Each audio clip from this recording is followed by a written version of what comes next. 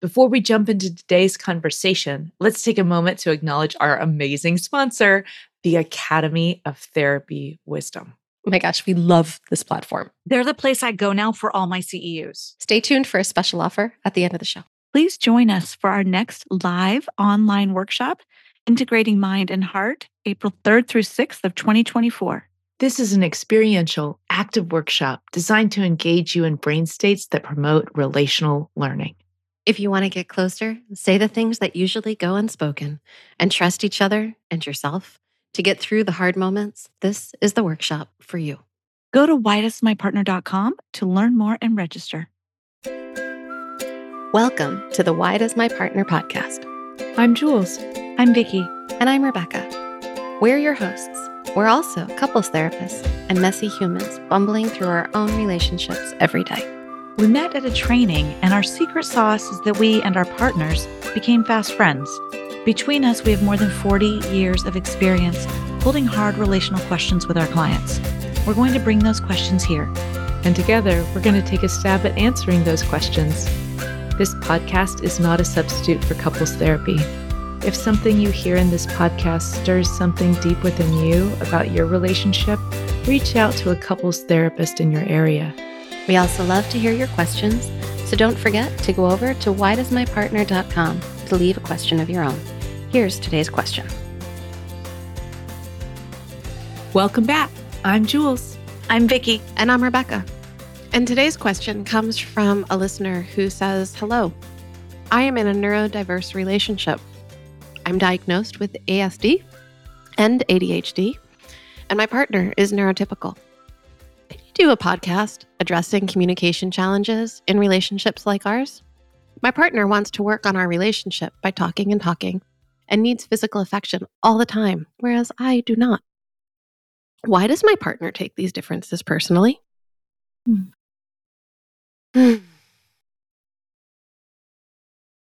Before we answer, I'd like to give the partner props that the partner wants to work on the relationship at all. I feel like a lot of our questions are like one wants to work on it and one may not have that perception. Like we don't know that the other one does. And so awesome that there's a desire and just like bummer that there's a difference between the desires of the work, I mean. Of how the work happens, not between the desires, right? Yeah. Because the person who's asking the question is also desiring to make this better and different. It's just how is different between these two folks. Yeah. So that's the big challenge, right? Yeah. Is that how am I processing information? What feels too much for my system? What feels too much for your system? It's going to be different. Right, because we're going to have, especially in neurotypical relationships or relationships where one partner is neurotypical and the other is more, is not. Wait, what am I saying? In a relationship where someone is neurotypical and someone is more neurodiverse. That's what I'm trying to say. What we're going to find in those relationships is that there are just really different ways of perceiving, right? Because like for somebody who has there's something called like monotropism. Have you heard of this? Monotropism is like it's a form. It's a way of getting like hyper focused and fixated on one thing, right? Okay. Like, I don't know, perhaps keeping a pantry really organized. But okay, that is also true. I'm just saying. I don't hyperfixate on neurobiological interest of the moment. Know. I could spend 20 hours in a single week. No. I could spend 20 hours in a single week, like obsessively looking at research on hippocampal function in teeny tiny little areas of like, what exactly are the cells in this area of the hippocampus? How are they processing information and what information is coming to them? And what is the anatomy of that? Wait, who's talking to that part? Where does that come from? That's not, and my gosh. That type of like, focus, that's what I do. But that type of focus, right? It's a drive. It gets you places. It's amazing. It's like super. And also it means that there's caloric energy that's not going somewhere else. Yes. Oh my God. I mean, when I get into a space like that, I will like not answer emails all week. I have no idea what anybody's saying. I like put it down to be with my kid. I put it down to like make dinner, but I'll procrastinate about all sorts of other things because I'll get into this space of like, no, I cannot let this go until I understand what's happening with the spatial orientation of this area of the hippocampus. Right. Wow. Like that's what my brain does. Totally. I just always thought I've honestly, so I've never been diagnosed with anything because I've never gone through an assessment. My husband and I actually keep talking about that because my daughter's recently gone through assessment and he's like, honey, would you be willing to go through an assessment? Because I think maybe there's some differences happening. So I'm in the process of like figuring out when can I actually make that happen and stuff. Because I'm accepting of that possibility and like, sure, I'll get an assessment and find out, what's happening and maybe more information about working with my brain in a way that really works for our family. And he is ADHD and dyslexia, and our daughter has 4 different neurodiverse diagnoses. So we have quite a lot of that in our house, and I think that does make it different though than this question. It does, because everybody in our home is neurodiverse. Right. In my home, it's a little bit more like there's at least half of us that are more neurodiverse than others. But I actually, you know what? Now that I think about it, I think everybody has some kind of processing difference in my home, but they're all differences, right? And so it could be really easy to take it all personally because we're all kind of focused in and noticing different things. And that's the piece about this is that inside of having all of these differences, we also carry a lot of expectations around. Oh, you're saying this. Right? Like around what relationships are going to be or how people are going to show up or how we work on our relationships or how much touch there is or how much we talk about or how people should function, what should be easy. Right. And we have ideas based on a lot of like neurotypical models or not even neurotypical models, Hollywood models. Let's just call it that. Right? Totally. Where I should expect you to want to be close to me in this particular way. And the way that looks in Hallmark movies. Yes. It could be. It could be. Yeah. It depends. It depends on what we're wanting. Some people want it to look like Hallmark movies, and sometimes people want it to look, different than that, more like 1950s typical. Right. They want it to look like Don Draper, to use another Hollywood style example. Yeah. So there are plenty of people who have expectations going in about how we're going to do this, how we're going to have repair conversations, how we're going to be close. What closeness even feels like to you should be what it feels like to me. Yes. That's what we go in with. But there's grief there, right? Like we have to focus in on that grief because there is no one way, like put any two people together and there's no, like if we can't have unspoken expectations and think we're going to meet each other in the same place. Right. Exactly. Because different stuff is going to. Right. That's a great way to phrase it though. Let's repeat that. We can't have unspoken expectations and still meet each other at the same place. Yeah. Which is what I want. I was about to say everyone wants, and then I realized I can't speak for everyone else. But I really do want that. I want to not have to speak about it.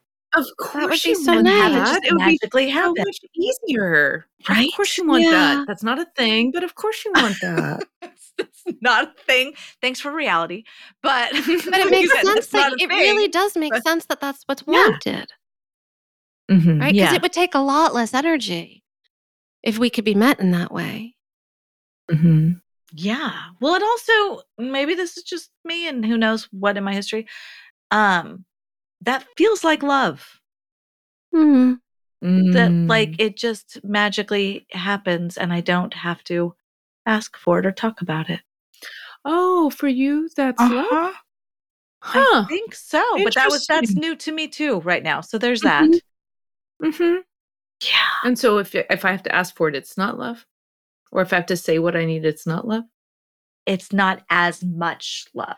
It's still love, but it's not as much. Right. So there's an expectation built in around that, right? Yeah. Whereas like maybe I grew up in a home where the stuff inside of me says, well, if we're talking a lot, if we're talking about our relationship, that's love.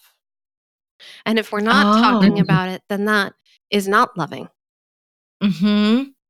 Right. And for somebody else, it may be, if we have to talk about it a lot, you're not seeing me as I need to be seen because I actually don't want to talk about it a lot. So you're not being loving. Right. And I'm not saying that's always the thought. I'm just saying that it can be perceived that way. It can totally be. When we're saying, why is your partner taking it personally? Well, my guess is the personal bit is something around this. Yeah. Like, oh, there's a longing to have it be more similar than it is between you about how you process information. And rather than saying, you know what?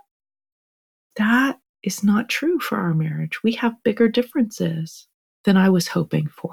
Mm-hmm. Mm-hmm. And that's just the truth of who I married. And that's the truth of me. And it's not like, I want to be careful actually about saying like, oh, I don't know what diagnosis I might come back with, but let's say I come back and then it's not like I'm asking Adam, oh, could you accept me where I am? I'm saying, could we all accept us where we are? Mm-hmm. Mm-hmm. And that we process this information differently. Because whatever's going on, like his ADHD is maybe different than how mine would show up. Right. Because there's different kinds. There's the kind that get more hyper, and then there's kinds that get that seem on the inside like they're less attentive. Right? Mm-hmm. Right. But there's different kinds of foci. And so part of it is about what's happening for you. How do you experience the world? And here's what's happening for me and how I experience the world. And here's what my needs are. And how do we have a conversation about this that doesn't feel too much? Right. And it's less about I accept you're different, more about I accept we are different. Right. Mm-hmm. And by the way, I think neurodiverse couples have a leg up here because they might need to talk about this. And neurotypical couples, where both people are more neurotypical, still have differences. They just aren't really talking about them. I was just going to say that. So not to minimize or change the question here, but like I finally realized, and I said it to Gabe literally yesterday, that when I get overwhelmed, and you guys know this, I don't know if our audience does, when I get very overwhelmed and unintegrated, my brain goes into shutdown. And when he gets very overwhelmed, he goes into fix it or figure it out, which can make him very awesome. Like I do love that part. And it drives him bonkers that my brain shuts down. Like it is very, very challenging for him. He's getting better at it. And we articulate it now, Rebecca, like you're saying, we actually have conversations now. And sometimes he will look at me very calmly and say, you can do this. Stay with me. Don't shut down. And one time I looked at him very nicely and I said, no, I cannot. So do I need to take a time out? Like, do I need to actually leave the room? Because I cannot engage right now. My brain will not do it. So it doesn't always have to be about neurodiversity. That's just about when we get too overwhelmed by something, we function differently. Yeah. Yeah. You know, but not everyone's having those conversations. Yeah. So I think it does require conversations. I think it also, it really helps when the communication difficulties are super, super normal. And it helps to know a little bit about what you need to ask for to support your own system. And that may require some journaling and some reflection space. And even if you need, somebody to bounce that off with, going and seeing somebody on your own a little bit of here's the needs that I have. And then bringing that together and finding creative solutions. So I'm thinking about a couple I actually just finished doing an intensive with. And in this situation, there was a need for a really, really different way of bringing up difficult stuff. For one, the rejection sensitivity was so intense that even bringing up that there was maybe a problem or maybe even a difference in how they wanted something in the house to go was so floody it was too much for them to be able to do a conversation, but they didn't want to not have the conversation. So face-to-face was a problem. So they decided to write each other letters for the first like 4 to 5 exchanges back and forth before they started bringing it into real time. I love that. Mm-hmm. And that really helped because they could read it, freak out, calm down, write back, right?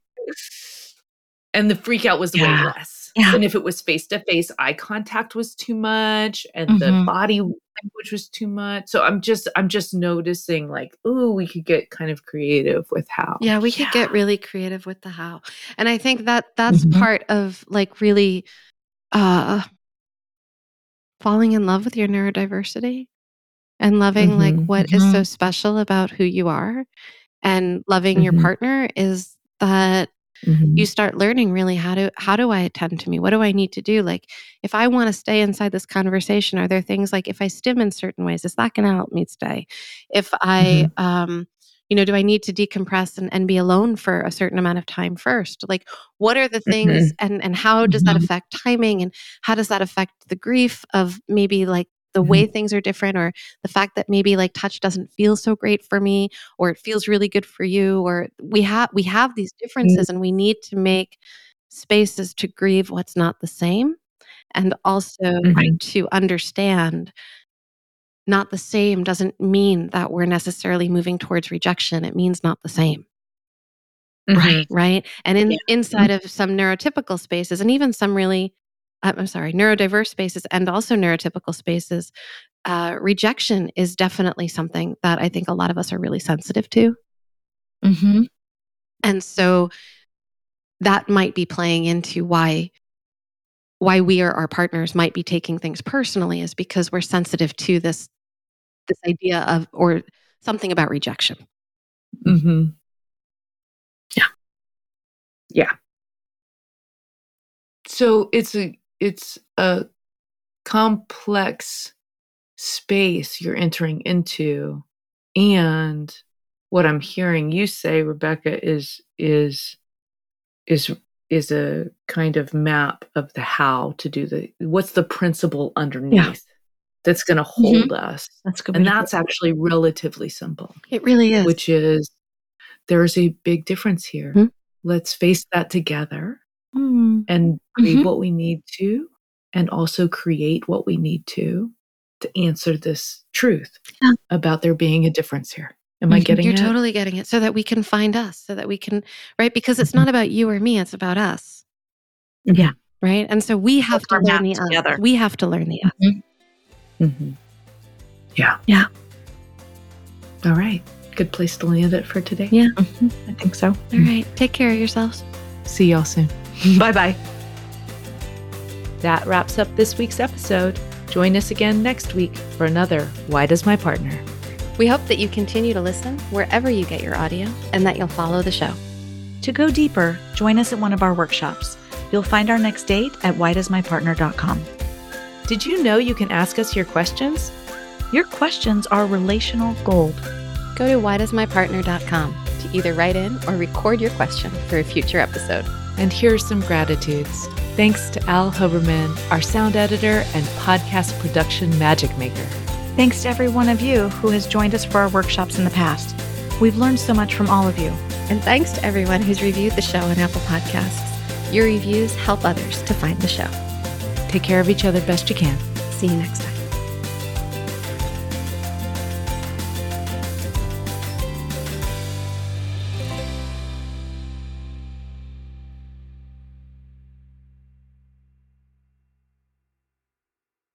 We want to tell you more about our sponsor, Therapy Wisdom.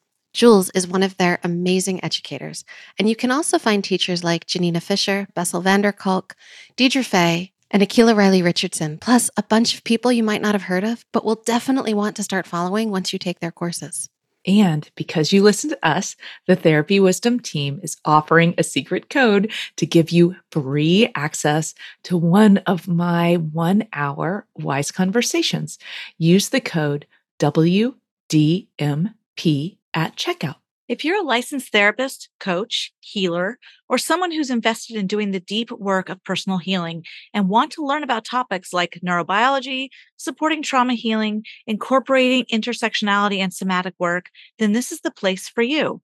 Discover some of the most heart-led and quality courses available in a community of people who are invested in spiritual growth, equity, inclusion, and developing expert-level clinical skill. Visit therapywisdom.com or click the link in the show notes and use the WDMP discount code. Thanks, Therapy Wisdom. We love you.